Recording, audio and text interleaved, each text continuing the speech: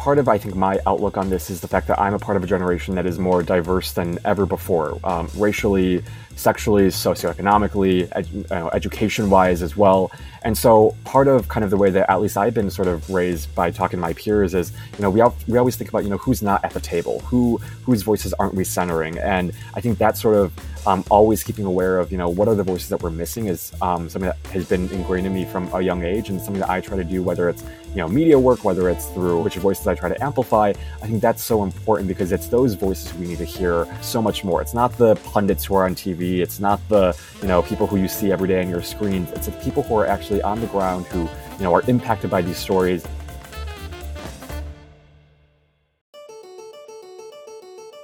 Hi, listeners. It's Risa dropping in as we come to our end of August, which is Civic Health Month. This has been a time to showcase the link between voting and health and to celebrate efforts that ensure each and every voter has the opportunity to support their community's health at the ballot box. Now, the reality is that 80% of health outcomes are determined by non-clinical factors, such as access to food, access to affordable housing. The Visible Voices podcast and Vote ER invite you to celebrate for Civic Health Month. Hi, listeners. It's Risa, and I am so delighted to bring you today's conversation with a guest who is perfect for the end of Civic Health Month. Why? Because Victor Shi, my guest, is particularly interested in civics, civics health, and civics education. He is the youngest elected delegate for Joe Biden. That was in 2020. He's a writer, a speaker, an organizer, an activist, a podcast co-host, an FOR, that's Friends of Risa, and a senior at UCLA. There he is majoring in American literature, yes, we said it like that, literature, and culture. He's a member of the school's Daily Bruin and political union clubs. When we get to the conversation, I am speaking with Victor about the Republican Party, politics, and the media's presentation of politics. Recently on social media, Ben Rhodes sent a tweet out on X. During my 20 years in politics, two destructive trends stand out: the steady radicalization of the Republican Party and the trivialization of politics, particularly the way it is covered by U.S. media and how politicians respond to that dynamic. And then Soledad O'Brien retweeted stating, "This is exactly right." And she's right. And so is Ben Rhodes. I mean, when you look at just the first point, the radicalization of this Republican Party, it is something that we're seeing, to this day right now. I mean, you saw it slowly happening with Donald Trump and sort of the movement that he unleashed by running for president in 2016. But all throughout his presidency, this sort of slow chipping away at everything that we care about as a country, the rule of law, the norms, the institutions. And what makes me more depressed than anything else about this Republican Party are the number of Republicans who know better, who aren't speaking up about this. I mean, it's Trump. Yes, that's a big part of this, but it's also people like Kevin McCarthy, people like Mitch McConnell, people who have, for at least in my mind, an education, someone like Ted Cruz, Josh Hawley, who have gone to very prestigious law schools, who have passed the bar, who have practiced law, but somehow still think it's okay to steal elections, or still think it's okay for Donald Trump to chip away at the rule of law. And that's, I think, the most dangerous part about this party that we live in right now, which is that you just have people who are so willing to stay silent about things that require people to speak up on. And I hope they find a spine. I hope they find a voice. And you kind of have people starting to do it now. As we're recording this, the other week there was a debate, and you had Chris Christie and Nikki Haley, who were pretty vocal about the current state of the Republican Party. But the majority of people there said that they would still vote for Trump even if he was convicted. And so it's just this really dangerous position that we find ourselves in. And then, like Ben said, that media component as well isn't helping at all. I mean, they're focusing on a lot of the really trivial issues. I mean, if you tune into MSNBC or CNN, it's always about Trump, basically, it seems like. Fox is, of course, covering Biden and Hunter Biden and the laptop and his latest gaffe. And so it's like, traditional media isn't helping either. And I think those two forces are really, like Ben said, really destructive. Yeah. You mentioned the word silent, speak, voice. The name of the podcast is The Visible Voices. And I'm wondering, when did you realize you had a voice, and when did you start using that voice? So I was sitting in an eighth grade social studies classroom, and it was like a couple of weeks before the 2016 Iowa caucus. And my teacher, just on a whim, lectured the political spectrum and just basically explained, what the candidates all believed in. And at the time, it was Bernie and Hillary running on the Democratic side, and then it was Donald Trump running on the Republican side. And there was something about the way that she explained it that seemed really fascinating.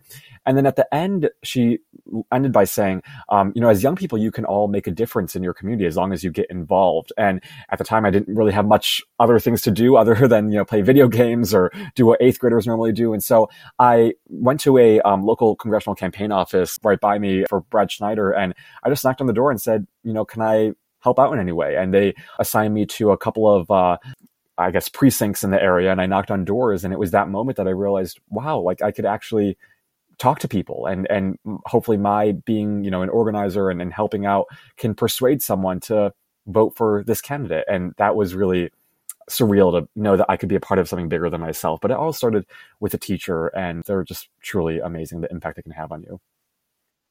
It's Civics Health Month, and I was so delighted that you said yes to joining me to complete the month and to speak about civics. Voting rights are the bedrock of democracy. And so my question for you is, do you think democracy is at risk? Is it on the line?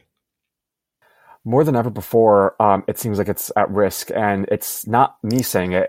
It's really chilling to hear it from authoritarian experts like Ruth Ben-Ghiat or Tim Snyder, who have studied this for their entire lives, who have gone to authoritarian regimes and looked at what that looks like when democracy begins to slide. And the consensus is, when you look at this Republican Party and everything that's trying to do, it's a slow chipping away at rights. You saw it with abortion, with the Supreme Court taking away this long-held precedent that the Supreme Court set guaranteeing a woman's right to choose. They struck that down.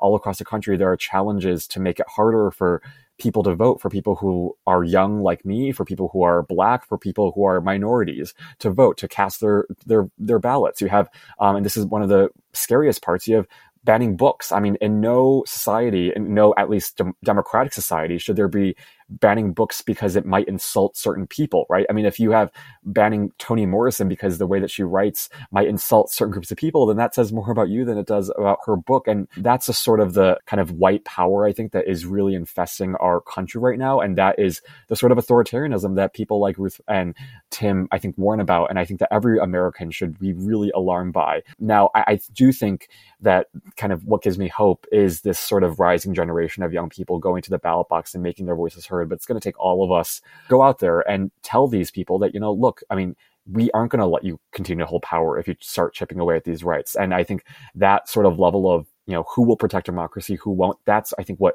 should rise above, political party. That's just basic, principles that we should all hold near and dear to our hearts, and something that, when we go to the ballot box, if they don't support democracy, they shouldn't deserve our vote. I read what you write and I listen to what you say, and you particularly also try to make voices visible. You amplify people. You amplify groups who are marginalized, individuals who are perhaps marginalized. Can you tell us more about that? Yeah, I mean, and part of, I think, my outlook on this is the fact that I'm a part of a generation that is more diverse than ever before, racially, sexually, socioeconomically, education-wise as well. And so part of kind of the way that at least I've been sort of raised by talking to my peers is, we always think about, who's not at the table, whose voices aren't we centering? And I think that sort of always keeping aware of, what are the voices that we're missing is something that has been ingrained in me from a young age, and something that I try to do, whether it's, media work, whether it's through which voices I try to amplify. I think that's so important because it's those voices who we need to hear so much more. It's not the pundits who are on TV. It's not the, people who you see every day on your screens. It's the people who are actually on the ground who, are impacted by these stories. And even just the other day, I was sitting in an Uber, and my Uber driver told me, he felt really hopeful for the first time because he got his student loans forgiven after 20 plus years of having to pay them off. And that was, to me, so powerful because we often talk about these programs and these successes that, the administration has passed, but we don't often center those individual stories and voices. And I think that's part of what I try to do every day is hopefully uplift those voices. And so also why I'm grateful for platforms like yours that are doing that every single week to really amplify those voices who don't really traditionally get a say in a democracy and in a place where it's kind of the wealthy and the privileged and the whites who have been able to control the narrative so long. And so to have those different diverse perspectives, I think is so important for our democracy. And that's why I'm thankful for your show. You respond to criticism, like that you're just, maybe some people, we talk about the radicalized right, that you're just radicalized left, that you're just like the ultra liberal, and that you yourself are just, a recipient of privilege. Yeah, it's always fine. I think balance between when do you respond, when you don't respond. Usually I try not to respond to those types of things unless it's like a constructive piece of feedback. It's hard to know what's constructive these days on Twitter because of the blue check mark. I mean, it seems like everyone has a blue check mark these days, but at least I try to think about, who is actually responding to the work in a meaningful way. And then I'm much more willing to engage in that front. I think there's just so much noise out there. And part of the right-wing apparatus I know is to just flood the zone with as many attacks and information as possible. And that way they get people to sort of shut down. But I think it's really just important to know that, most of those people aren't serious. Most of those people are people who, it's sort of, to me, a little bit laughable. Maybe it shouldn't be laughable, but 6-year-olds, 7-year-olds who are just attacking me for what I put out there. But I think if it is something where, it is constructive and meaningful, I do try to engage as much as possible, because that sort of dialogue, I think, is also really important. But sort of sifting through the noise and finding those kind of people who are serious about having that conversation is something that I really value. Speaking of dialogue, you have 2 shows, 2 platforms, and I'm wondering if you can share with the listeners about those. The first one is the newest one. It's called On the Move, and that happened right after the midterm elections. And it's an interview format. I have on people across the generational spectrum, voices you haven't heard before, young people. It's all centered basically around Gen Zers and sort of our politics, our culture. And it's a very quick 15-minute interview every day. And we're starting back up in the fall after a summer break. There's that show. And then the other show is a little bit more kind of like this show in the sense that you get to have conversations in depth, and that sort of podcast format of being able to talk to someone and get into the nuances and get into the details is something that at least I don't really see much on TV. That's with Jill Wine-Banks. It's called iGen Politics. And she's a Watergate lawyer, someone who represents a totally different generation. And I represent the young generation. And we just both have this sort of goal of trying to get people to see that there's more that kind of unites us than divides us. Even though we're so different from each other, there is a lot that can unite our generations. And the more we can work together and talk to each other, hopefully that will inspire other people to do the same with the people in their lives. Yeah. And iGen, for listeners who are wondering, stands for intergenerational. Victor, you're 21, and I believe Jill Wine-Banks is 80. Yes, which it honestly puts me to shame because she is much more active and amazing than I am. But whenever we go on walks, it's like she walks, I have to keep up with her. So don't let age deceive you. That's right. Tell us more about your friendship, your colleagueship with her.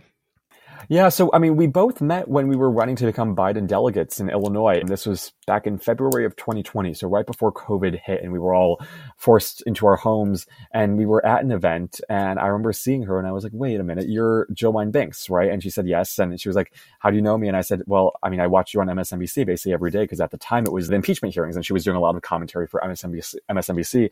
And she said, how old are you? And I said, at the time I was 17. And she said, how is it possible that, someone like me and someone like you could both support President Biden? Because at the time, there weren't many young people who were supporting President Biden. It was quite amazing how there were just so few people who were like me, who were passionate about President Biden. She came up with the idea of getting people to think about, well, there's a lot that's, that kind of unites us. And we both support President Biden. So how can we bring that to the public? And I suggested a podcast format. And ever since, we've been colleagues. We've also been good friends. We call each other. She really is such a mentor and just a great friend and person to have in my life. And like you said, she's 80 years old, but sometimes I feel like she's 20. With how fast she moves. People think about mentors and they think of much older. They think about friends. They think same age. And yeah. I'm a huge believer that there's so much to learn from everybody, from all different perspectives, all different ages. And your back and forth, in fact, your most recent episode where it was just the two of you reflecting and speaking, was just really remarkable and an excellent listen. People don't often think about those intergenerational ways that we can all work together. I think a lot of the times, especially in the youth spaces that I am in, the first question you ask is, well, how can adults help young people? And I always say, just talk to young people. Don't be afraid to talk to them. I think there's a lot of stereotypes about how, it's it's the, older generations versus younger generations. Whereas, we can all work together. We can all reach out to each other, younger people talking to older people, vice versa. And that's, I think, the most important, I guess, hopefully the mission that, and the goal that we can kind of inspire in other people is to get people to have those conversations and to talk to that older or younger person in your life. Your comfort, though, with these conversations, no matter the age, and even knocking on doors and walking around as a teenager, a lot of adolescents aren't ready to have conversations with adults. And sometimes it breaks down by sex and gender that sort of just hormonally, you're like, so much is going on right now that I can't think straight, and stop yelling at me and I don't want to speak. What do you attribute your comfort and your sort of proactivity regarding these conversations to? I think it's a matter of, for me, I mean, I was never, when I first started off, I was not great at it. And there was a lot of anxiety and a lot of stress, and it's uncomfortable and it's very foreign for, at least when I first knocked on my first door, I, stumbled over the script I was given, and I was just, it was not the best kind of performance. But I think one of the things that's really helped me is trying to be as authentic as possible. And I think that's something that I've tried to do, whether it's talking to, my peer, whether it's talking to an adult, like not being fazed by that sort of age. And, I think that's helped me in navigating that, but also sort of knowing that, not letting that discomfort get to you. I mean, it's going to be uncomfortable. I think that's something we should all normalize. Having those conversations is uncomfortable inherently, but knowing that, at the end of it, what do you want to get out of it? Whether it's, just a friendship, whether it's convincing them, that sort of having that end goal in mind is I think really important. But I think it comes with practice. I think it comes just by doing it. The more people you meet, the more you kind of get to learn the different personalities, how to respond to different situations. And I think that sort of practice really helps, but just sort of like pushing through the discomfort, pushing through that stress, and, acknowledging to yourself, this is normal. It's normal to feel this, but you can do it. And the best piece of advice that I got during the 2020 campaign trail was from the campaign manager, Jen O'Malley Dillon. And she always used to tell people, we can all do hard things. And it's hard to talk to someone older than you, but we can do it. And I think telling yourself that is a really awesome kind of North Star to have. Yeah.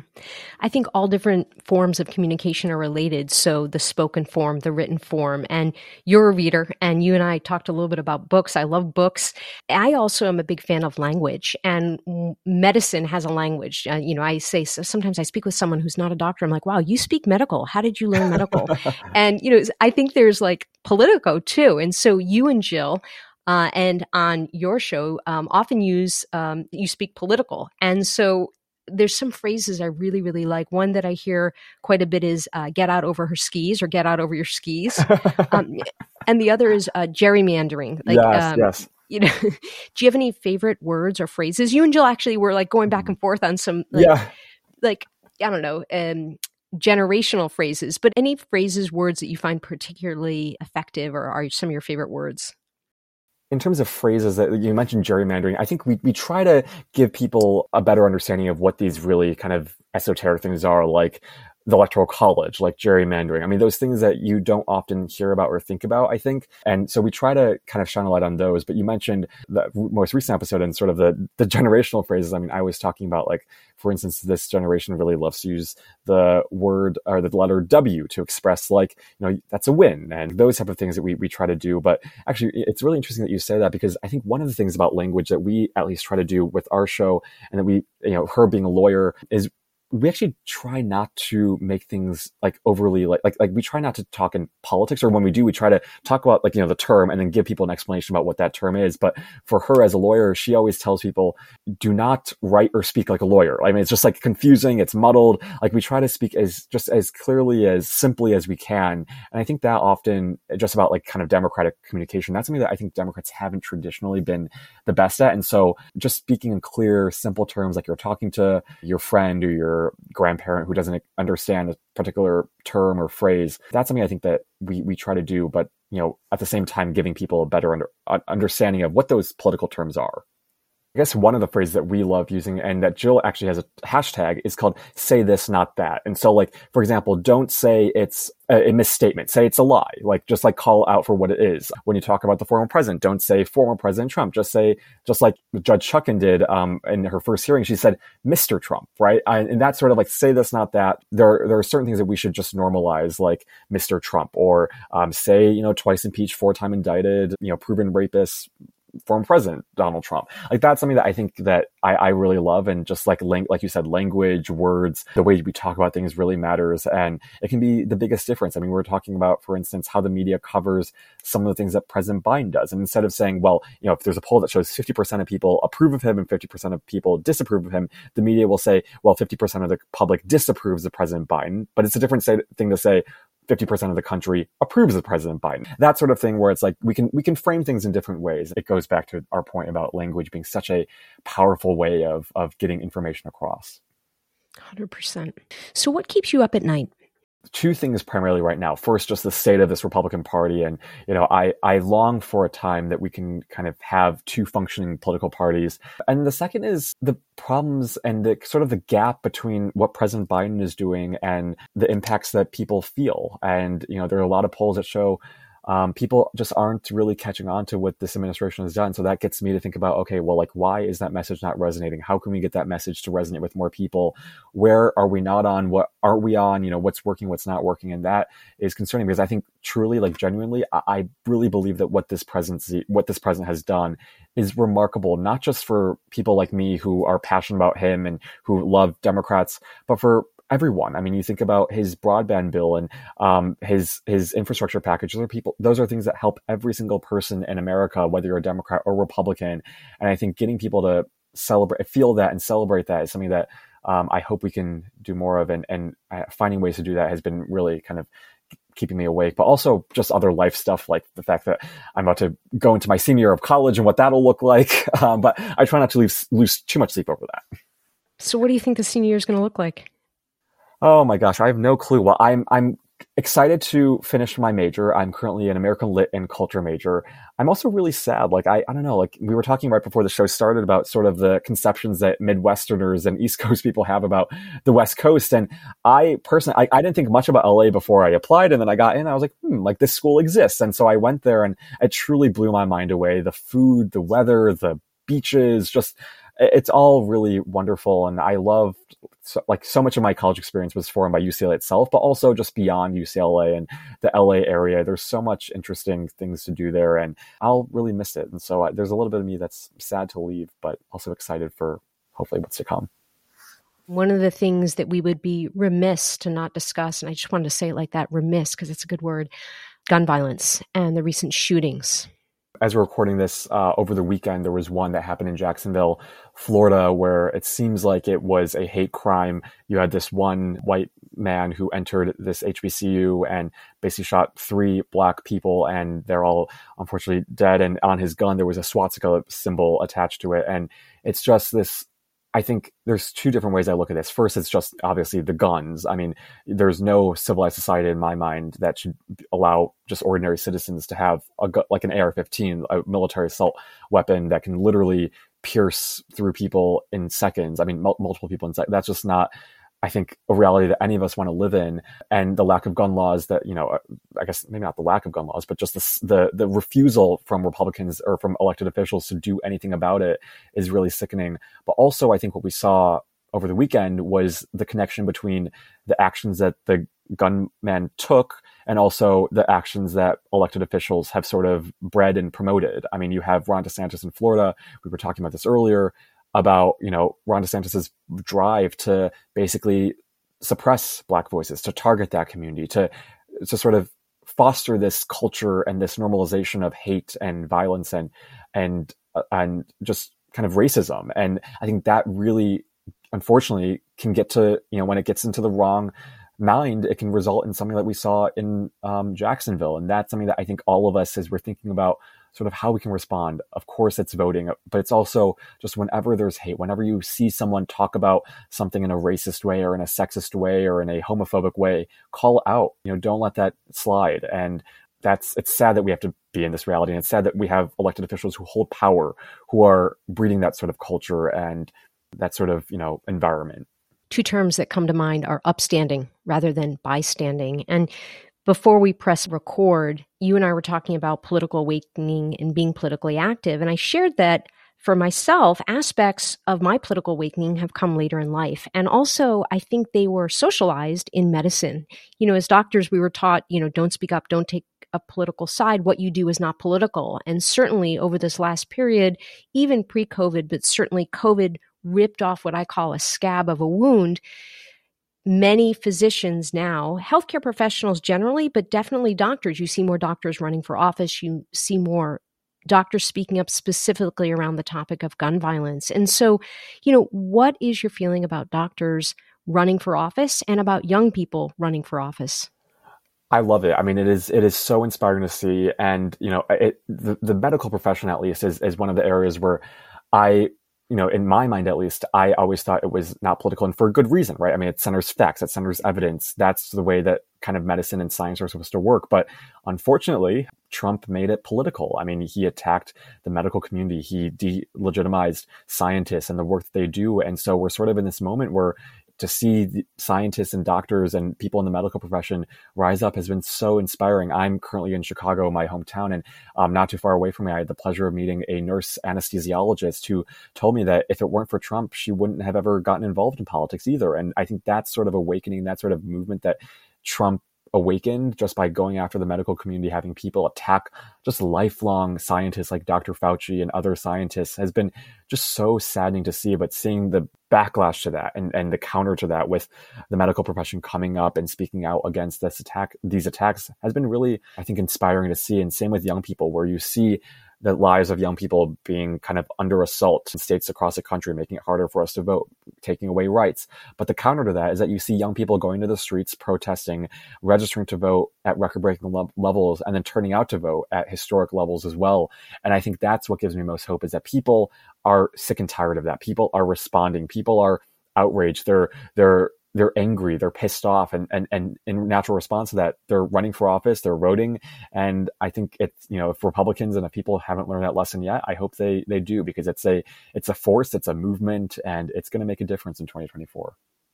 Yeah. Do you prefer being on one side of the microphone versus the other? Public speaking has always been harder for me compared to like MSNBC or like a podcast. I just think it's much more intimate. I'm not the best. I don't have the loudest voice. I don't, which is part of the reason why I don't think I could ever run for office. But that sort of like rallying voice is something that I've never been good at, and I admit it. But the sort of just like sit down conversations I really love. What about asking questions versus responding to?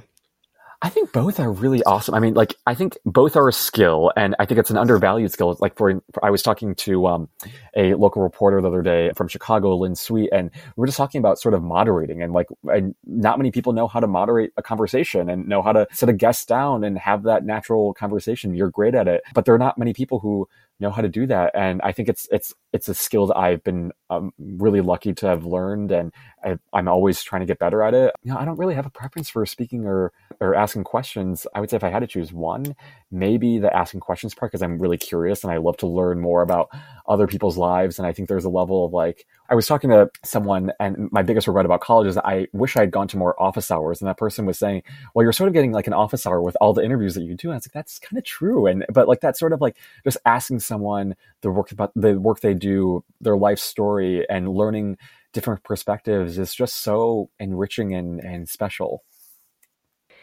The importance of the local news. You've spoken on this, and I'm wondering if you can go deep for the audience. Well, I come from a place where local news has really defined this place, Chicago. I mean, you have Chicago Tribune, you have Daily Herald, the Sun-Times, you have a bunch of patch sort of local news organizations out there. And it really is the most accessible and easy way for people to stay involved in our democracy. But unfortunately, in recent years, we've seen the slow decline of local newsrooms throughout the country. The Chicago Tribune had to recently move out of its flagship Chicago Tribune Center building in Chicago into a smaller building because they had to lay off a bunch of people because there isn't that appetite for local news anymore.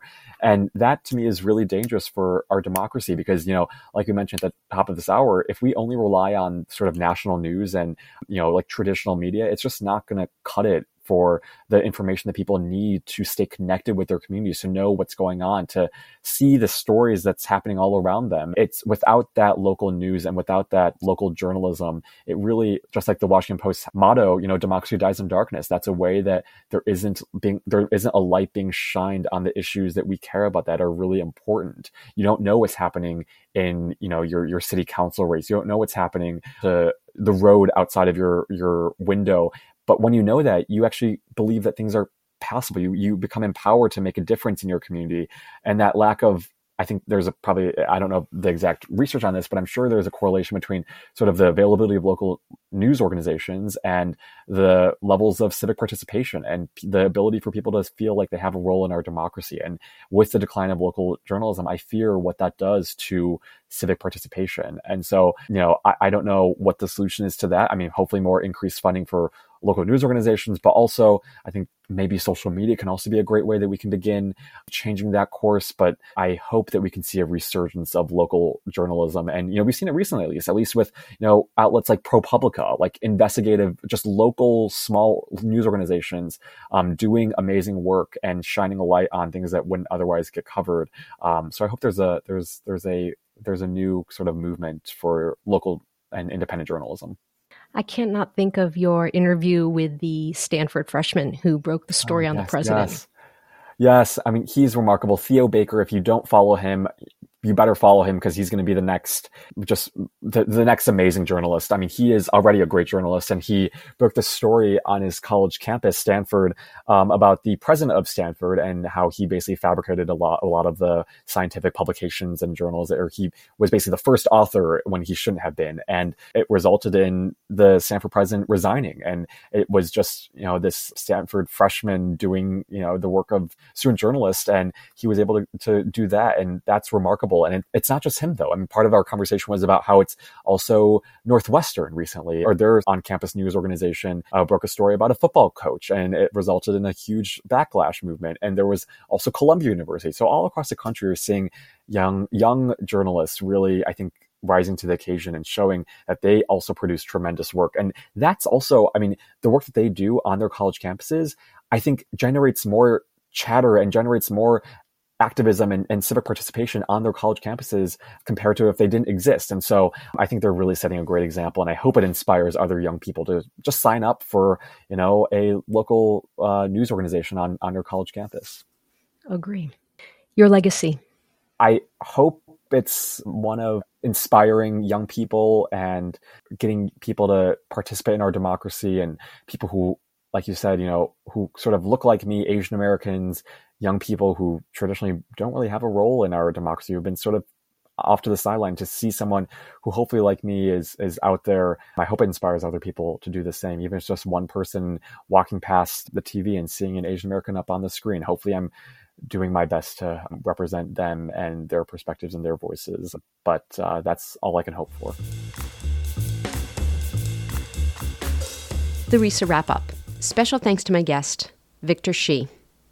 Thank you so much for joining me during your sashay from Washington, D.C. back to L.A. for your senior year of college, and best of luck during your senior year. Audience, I like to share what I learned from my conversations, and suffice it to say that I learn a lot from listening to Victor, from watching Victor, and from this specific conversation. There's an emphasis and a bold-face underlined to the fact that it is important to develop relationships, friendships, colleagueships, mentorships, sponsorships with people of all ages. And Jill and Victor are a testament to the importance of these dialogues and these conversations. Number 2, we need to be involved. We need to have a voice. We have a civic responsibility to educate ourselves, but also to use our voices to speak to integrity, to speak to professionalism, to speak to justice. Finally, language, words, reading. It all matters. Words matter. And audience, I want you to think about the words you use, the way you advocate, the voice you have, so that all of us can have a healthier society. That's it for this week, audience. See you next time. The Visible Voices podcast amplifies voices both known and unknown, discussing topics of healthcare, equity, and current trends. Our production team includes Stacey Gitlin, Dr. Giuliano DePortu, and me, Dr. Risa E. Lewis. Please find me on social media at Risa E. Lewis and through the website, thevisiblevoicespodcast.com. If you like the podcast, please rate and review us. Share the podcast with a friend today. Thank you so much for listening, and as always, to be continued.